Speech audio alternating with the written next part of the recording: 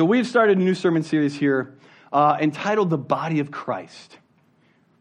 And we're going to be continuing on into that. This sermon was supposed to be the beginning of the sermon series a couple weeks back, but we had COVID go through our home. And life right now, you just have to be adaptive, right? You just have to kind of learn to go with the flow. So we're going to be diving in here and laying out in 1 Corinthians 12 here. We'll be walking through what it means to be the body of Christ.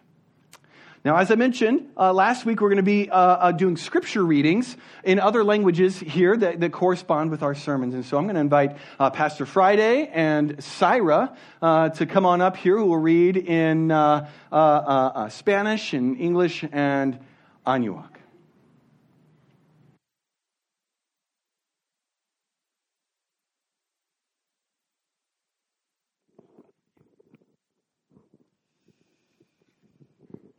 All right, so as we read the scriptures together here, we are in 1 Corinthians 12, verses 12 and 13. In Anuak, it would be Koran welo chel, tielo pakrio, taglupa pakrio, ka pakudak. Ako chano.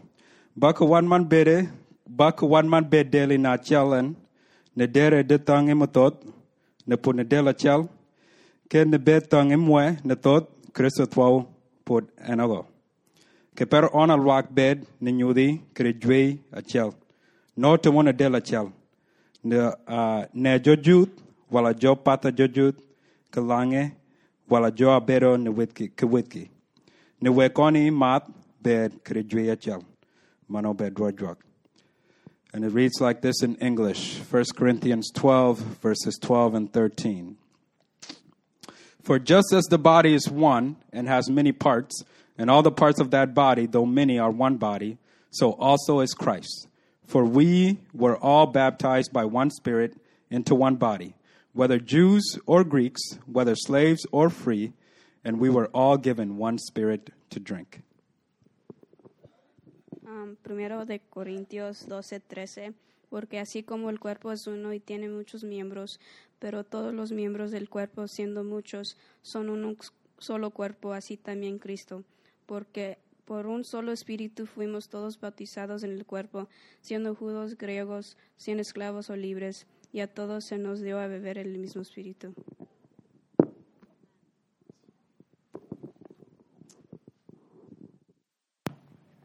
And all God's people said, Amen. The word of the Lord.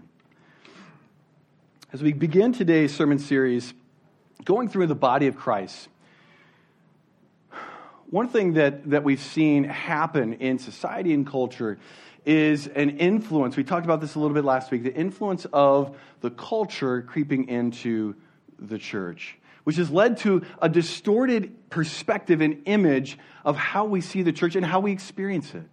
If we don't have a right understanding of the significance of this here, the church, if we have a distorted understanding of the church, we'll miss out on the power and the presence of God working in it and in our experience of it, our part in it, in fact. Growing up, I went to VBSs and things like that. We have children's churches and Sunday school. And there was a little practice or exercise that we did. Some of you might recognize this right off as I started off here. And there's this little illustration of the church that we would do. And we took our hands and some of you are already ready to start, right? And we took our hands and we interlocked them and we say, here's the church. Here's the steeple. Right? Open the doors and see all the people. Did you see how we did that? Isn't that special? Karen's like, close the doors. All right? I mean, it's magical. Do you see, like, you put your hands together like this, and, okay. All right. So here's the deal. Listen to the words here. Here's the church. Here's the steeple. You know, open the doors and hear all the people, right? What's the church? People. The church is people. But in what we've taught and what I grew up in, and in this illustration, the church isn't the people. The church is the building. And I don't know about you, but in my life, and many of us, we grew up with, and we still, the church, I'm going to church, because we locate it as a space, as a place, not as a people. Now, we are the church, amen? This building is not the church, amen? Because if we don't understand this correctly, what the church is, we will act based on what we believe. That's how we live, right? We act on what we truly believe. And there was a time that spiritual things happen in church. If we're going to pray, we're going to go to church. If we're going to do Bible study, or we're going to grow in Christ, we're going to do it at a building. And we're trying to grow and push beyond that, where we have life groups where we meet in each other's homes and we gather together and we can do discipleship and pray and seek the Lord at Hy-Vee, at Starbucks, or at Phileos, or at school. That there is no sacred space that's separate from this world, because we have Jesus. Every space is sacred where we are. The church is where? Wherever we are. This is just one of those little distortions that happens. If we misunderstand who the church is and what the church is, then we will dramatically misunderstand the significance of it and God's intention for it, and therefore our part we play in it. And so we come to the text for today, 1 Corinthians 12, and I'm going to be reading from verses 1 through 13. To give us broader context for the verses 12 and 13 that we'll be focusing on. So if you have a Bible or Bible app, go ahead and turn there as we open this message up here. Now, concerning spiritual gifts, brothers, I do not want you to be uninformed. You know that when you were pagans, you were led astray to mute idols. However, you were led. Therefore, I want you to understand that no one speaking in the Spirit of God ever says Jesus is accursed. And no one can say Jesus is Lord except in the Holy Spirit. Now, there are a variety of gifts, but the same Spirit. There are a variety of service, but the same Lord. There's a variety of activities, but the same God, who empowers them all and everyone. To each is given the manifestation of the Spirit for the common good. For to one is given the Spirit the utterance of wisdom, and to another utterance of knowledge according to the same Spirit. To another, faith by the same Spirit. To another, gifts of healing by one Spirit. To another, working of miracles, and another, prophecy. To another, being able to distinguish between spirits. To another, various kinds of tongues. And to another, interpretation of tongues. All these are empowered by the one Spirit, who apportions to each one individually as he wills. For just as the body is one and has many members, and all the members of the body, though many, are one body, so it is with Christ. For in one Spirit we were all baptized into one body. Jews or Greeks, slaves or free, and all were made to drink of one Spirit. Join with me in prayer for the work of the Spirit in receiving God's word. Holy Spirit, we ask that you would unplug our ears. Lord, open our hearts. Remove the blinders from our mind, Lord God. Help us to hear. Help us to hear and understand the beauty and significance of this gathering, this thing called the church, your body.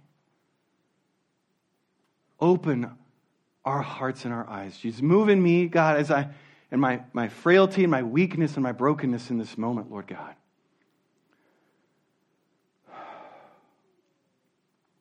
In your name we pray. Amen. As we come to this passage here in the book of Corinthians, Paul's addressing a problem that this church had. The church at Corinth was they put the funk in dysfunctional. All right? They were messed up. And one of the principal reasons why they were so dysfunctional and messed up as a church is because everyone was looking to themselves. They had a problem of pride. This individualism, where every person was looking for a way that could separate themselves from others, and I'm better because of this. And it was whether it was a certain person who discipled them, or it was what kind of food they ate, or it was what kind of lifestyle they lived and practices that they had, and they would use a lot of different things. And we come to this section, and Paul is addressing the individualism that creeped up, where they were saying, well, my gifting is better than yours. What God has given me makes me more spiritual and special than you. Or this individualism of setting themselves apart from each other, and their differences became a source of division. Their differences were a means of looking at others and saying, you're deficient, you're less than me. And what Paul addresses here, jumping right in, and in these first few verses 1 through 11, I'm going to just really kind of gloss over quickly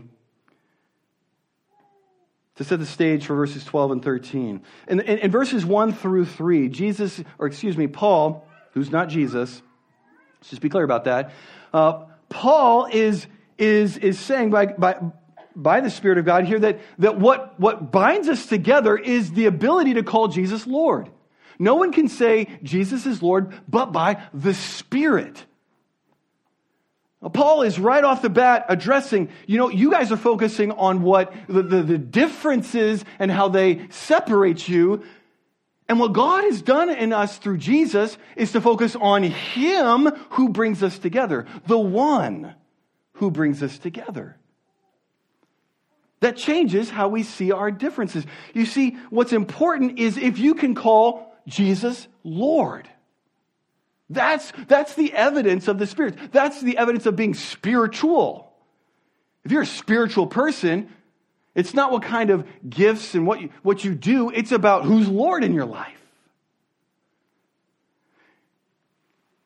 As a result, if Jesus is our Lord, that one God, our differences don't divide. Our differences aren't deficiencies. Our differences demonstrate the glory of God. Paul explains here in verses 4 through 11, where he talks about these variety of gifts. Now I want you to notice what he does here, all right? 4 through 6. Variety of gifts, but same Spirit. Variety of service, but same Lord. Varieties of activities, but same God.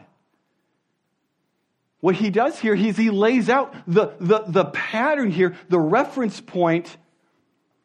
The metaphor for us understanding the church is there is one God, but He's three persons. Did you see how he referred to three different people there? The Holy Spirit, the Lord is Jesus Christ, and God the Father. What separates us and guides us in understanding the depths and the riches of what it means to be the church is the triune God. All right, now this may be kind of a new thing for some of you who are newer believers, or a little bit deeper, but this is really important. We don't just pull out of a hat how we're designed as human beings and how we're supposed to relate to each other. We're given a design because we're made in the design of the Creator. Back in Genesis 1, God said, let us make humanity in our image. God exists in community. Father, Son, and Spirit. He lives in eternal relationship with each other. You can go to the next slide. I'm sorry, go to the next one there. Here we go. God eternally exists in loving community, Father, Son, and Spirit. Our relationship with each other, therefore, through Jesus Christ, is a bringing back to what God designed us for, where He made us to be different from each other, and that's not a bad thing. That shouldn't separate us. That shouldn't be a cause for us putting some down and elevating others.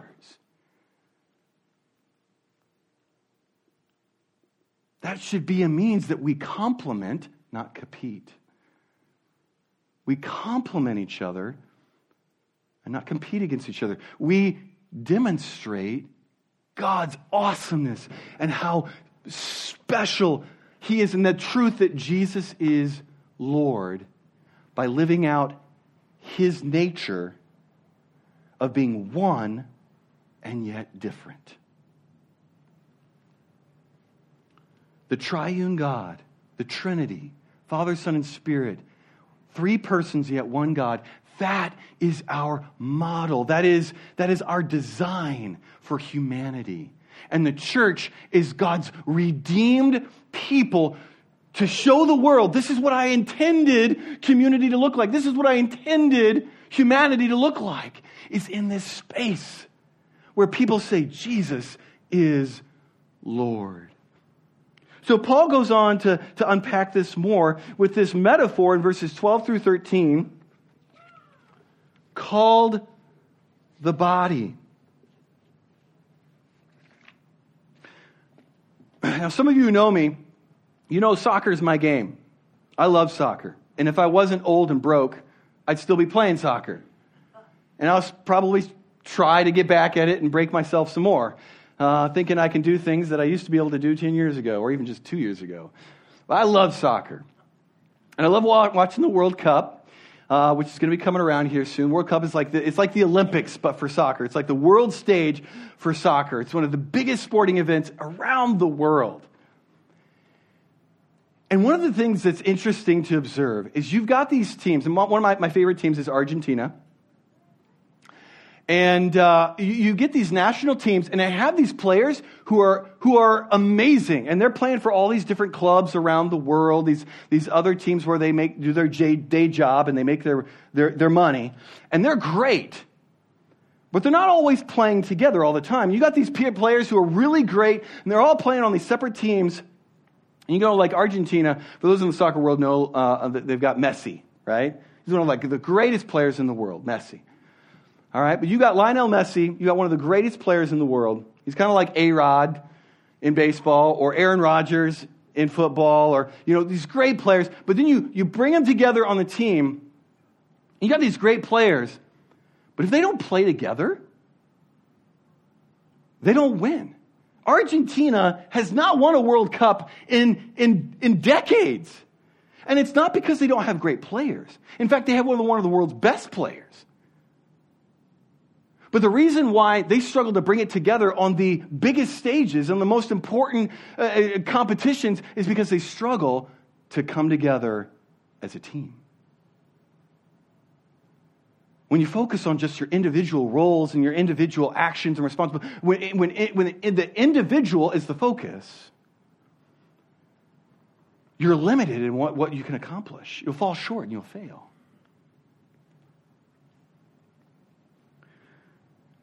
Paul, again, Paul's not Jesus. In verse 12, he uses the metaphor, the body. The body, the human body, to describe the church. The human body, this living organism with many parts. You got hands, feet, elbows, arms, knees, toes. All of it are different parts, but it's one physical organism. And every part is unique, and every part is important. And Paul's using this imagery to show how the church is a living organism. It's alive by the Holy Spirit. It's one, and yet it has many different kinds of parts. And it's all significant. Paul uses the phrase, in order to describe this, that this new thing that Jesus has done, he says we are in one spirit. In verse 13, you are baptized into one body. This language of baptism is the language that when we're baptized, it symbolizes this. It's this outward act that we go through, this outward expression of an inward reality, an inward belief, a trust in Jesus as Lord. In baptism, Jesus explained in John chapter 3 to Nicodemus, he says, you must be born of the water and the Spirit. You can go to the next slide there. Truly, truly, I say to you, unless one is born of water and the Spirit, he cannot enter the kingdom of God. That which is born of the flesh is flesh. That which is born of the Spirit is spirit. Do not marvel that I said to you, you must be born again. The wind blows wherever it wishes, and you hear its sound, but you do not know where it comes from or where it goes. So it is with everyone who is born of the Spirit. Baptism is this symbol of being born again. Now, when we are born, we got some babies in the house. We were born into a family. Do you get a choice over the family you get born into? Did anybody choose their family they were born in? Anybody in the house? No? Some of you are like, I wish I had a choice. We don't get a choice. When you're born, an automatic thing, what Jesus is doing and the Spirit is doing in saving us is saving us out of isolation, saving us out of a life of me, and saving us into community, into family. When we are redeemed by Jesus, we are born again and we are born into a family. This is a good thing. This is a powerful thing because let's be honest, for many of us, family in this world, it does not realize and does not live out what it's intended to be. Family, who is to be a place of protection, of love and intimacy, a place of security, of being able to be brought up and elevated, is a place where we experience brokenness. Sometimes family is a place where we experience the most harm. But God has designed that His church is to be a redeemed place where healing takes place through God. To be a family where our families did not live up to the design God created them to be. That unfortunately doesn't mean that even the church is perfect either, is it? We're continually working to live out that reality of the cross. But if we don't have a right view, we will never realize that this place can be a place of healing, a place of transformation, a place of restoration where we become more alive than we could ever be apart from it. When you are born again through Jesus, you are born into a family.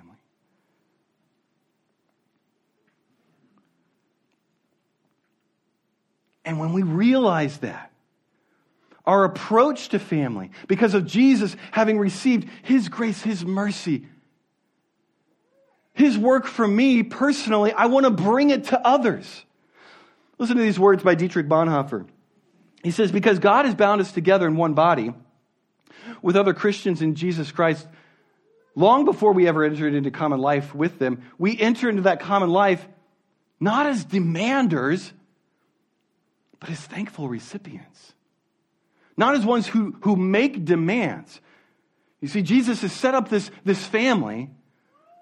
Before you were born into the family has always existed since Jesus started it. And you now being born into it isn't a place for you to come and expect like, give. Bless me, serve me. It's a place where we come in with thankfulness. With grace, because we have been given so much. John Stott, the pastor scholar, says this, when we concentrate on what we share with each other, we are not facing the same direction. He uses this imagery of the circle.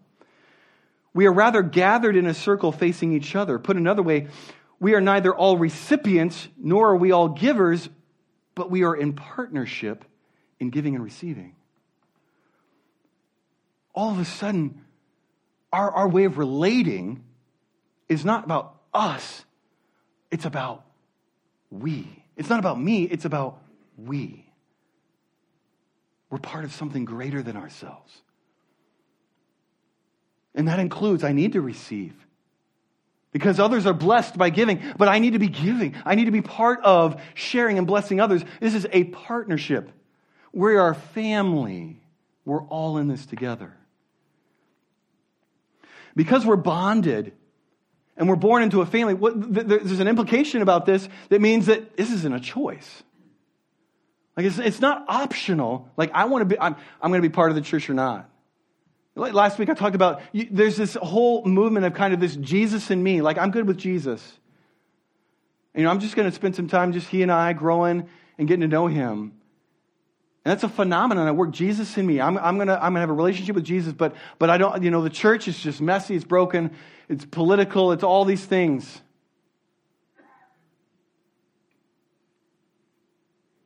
There is no such thing as Jesus in me. You cannot love Jesus and not be part of his bride and not be part of his body. That essentially says you cut yourself off from Jesus. If you cut yourself off from the body, you cut yourself off from Jesus. It's not optional. And just because we're messy and broken doesn't mean that we should remove ourselves from it. We can either be part of the problem or part of the solution. What part are you being in the body of Christ? We can be a healthy family member and help bring the redemptive work, the work of restoration and healing and wholeness and joy in this place. Or we can be part of the pain. We're all part of the body. I like what Stanley Grenz, he's a theologian, he says this: Christian brotherhood is not an... Wrong quote. Sorry about that. Here we go. All right. Because we all confess Jesus' lordship, the bond between us is greater than all other human bonds. All right? So just let that sit with you. Because we all confess Jesus' lordship, the bond between us is greater than all other human bonds. Now, this may take a little bit of time to sink in. Have you ever heard that phrase, blood is thicker than mud? Have you ever heard that phrase, blood is thicker than mud? And what that's to suggest, like, family is family. You never change that.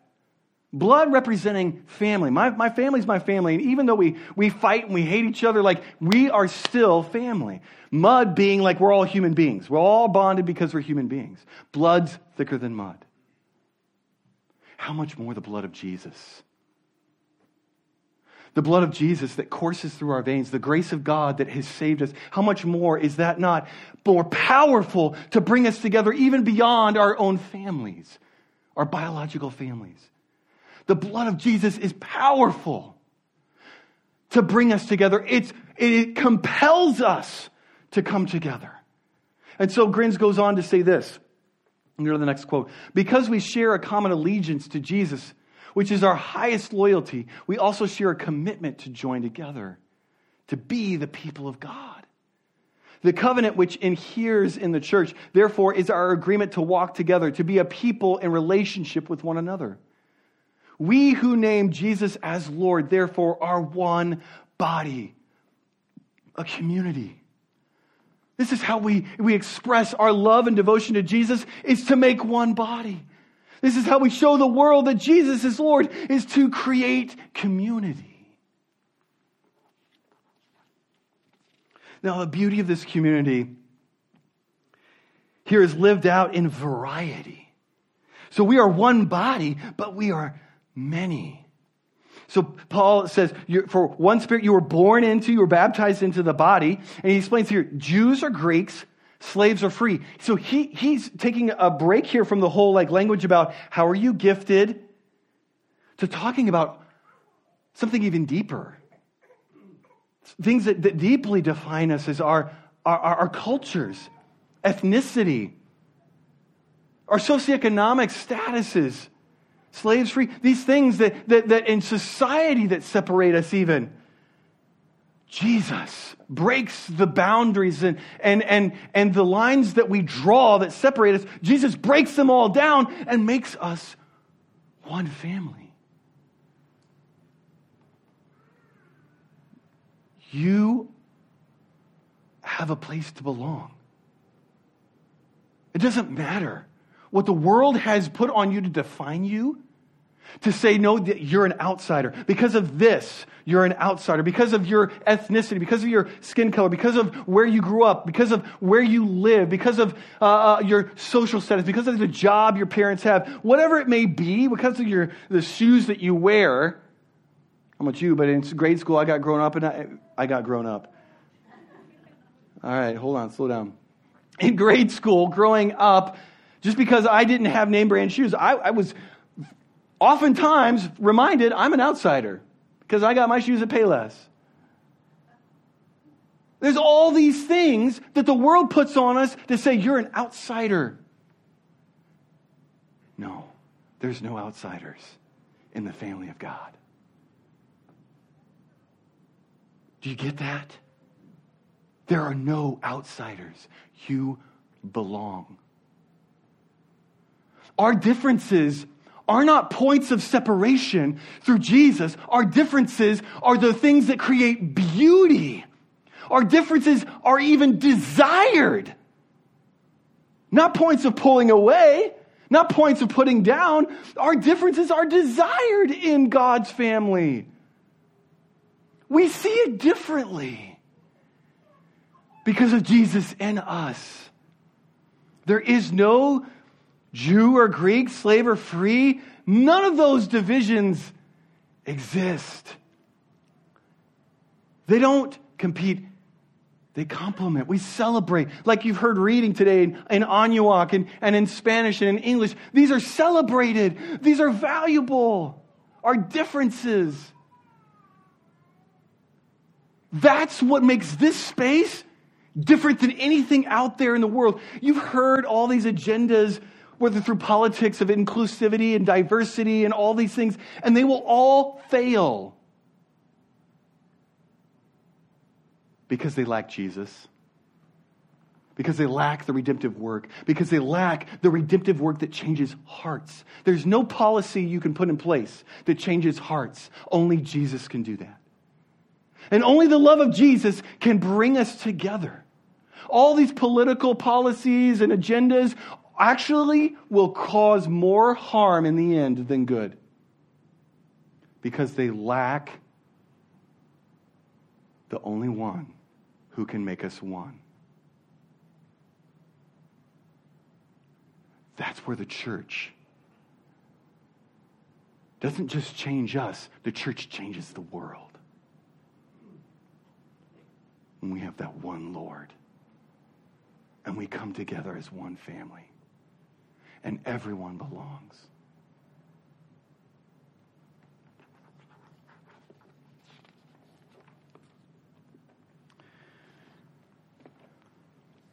Dietrich Bonhoeffer has this quote. I'm skipping down here just so you know, Charlie. There's a book that rereading here as we go through this sermon series called Life Together by Dietrich Bonhoeffer. Highly recommend it. It's not a very thick read. A lot of stuff by Dietrich Bonhoeffer is very thick and very heavy. This is a lighter read, thinner. It's good stuff. But Dietrich says this: it is easily forgotten that the fellowship of Christian brothers and sisters, if you will, is a gift of grace. A gift of the kingdom of God that any day could be taken from us. This is a gift that God has given to us. Dietrich is writing in a time in World War II in Nazi Germany when they were exerting control. And this would be circumstances like what our brothers and sisters in China or Iran are experiencing, where they cannot publicly and openly meet together and gather together and worship, and they're having to do it hidden. We can openly gather in this space, and this is a beautiful thing. We can't take for granted that this gift of being together and one family, this is powerful. And too often, friends, we take this for granted as optional. Not just Sunday morning, being God's family and committing to each other and creating a new community that not just changes us, but changes the world. We take this for granted.